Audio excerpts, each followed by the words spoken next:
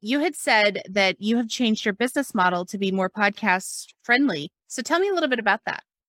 Yeah, quite unintentionally. And that is, let me start with this, right? When the car is in motion, it's so much easier to turn the wheel when you know that the wheel needs to be turned. When you're sitting in parked, you're not really going anywhere. It's really hard to get to where you need to get. Okay. So Savings Angel, which I launched in January 2007, was an unintentional company, right? I had a problem. I needed to save money because I was spending way too much money at the grocery store, created a solution for myself. Thought, wow, maybe this could be a membership type thing. And we ended up becoming a 7-figure year company with that. Now, while I was doing that work, and life was good, I started serving in our local community. So I started doing pro bono mentoring, workshops, served on boards for minority-owned, women-owned, veteran-owned businesses, just doing what I can to give back. And I was talking about how I had built everything with zero paid ads. That was a 7-figure company with zero paid ads.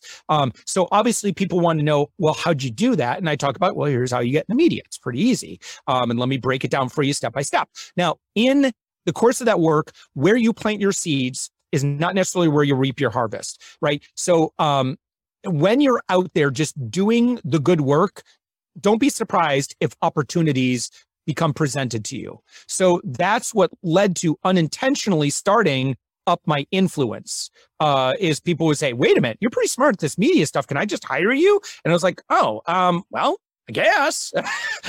And so lo and behold, and while we were helping people get tons of media coverage, we had a problem. And my problem is that I was getting good customers, from showing up at events, speaking at events, spoke for the Tony Robbins organization, spoke at, all the kinds of podcasting conferences, FinCon, social media marketing world, et cetera. Right. And I would get some good business there, mainly from the green room, right? When I would network with other people or just kind of at the mixers and stuff like that. But the inbound was up and down. Like we'd have good months, we'd have bad months. I'm like, how can I level that out? And so we, really had the brilliant idea. I was like, wait a minute, let's take this podcast we're doing, The Thoughtful Entrepreneur, and why don't we just open up the floodgates and say, listen, if you are doing 6 figures in business, come on in. I'd love to interview you with the intention that I'm going to cultivate a relationship with this person and we'll see where it goes. Maybe we end up doing business together, maybe something else, right? But I believe, Michael Gerber E-Myth, right? As business owners, we are charged with growing the business. That's our number one job. And so I believe that the best activity that we could be doing is networking. And that high level networking just leads to amazing stuff, collaborations, joint ventures, strategic alliances, cross promotional opportunities, client work, right? So yeah, that's what we did is we opened up the floodgates. Now it was an investment of effort for sure.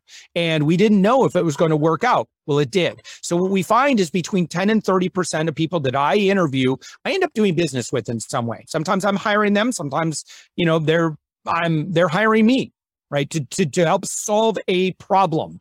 So I believe, Ashley, if we're just talking about profit center, potential profit centers, this is going to blow anyone who's in the podcasting world. It's going to blow your mind. And I've taught on this a lot over the years. I believe that most podcasters are tripping over big stacks of cash to pick up pennies.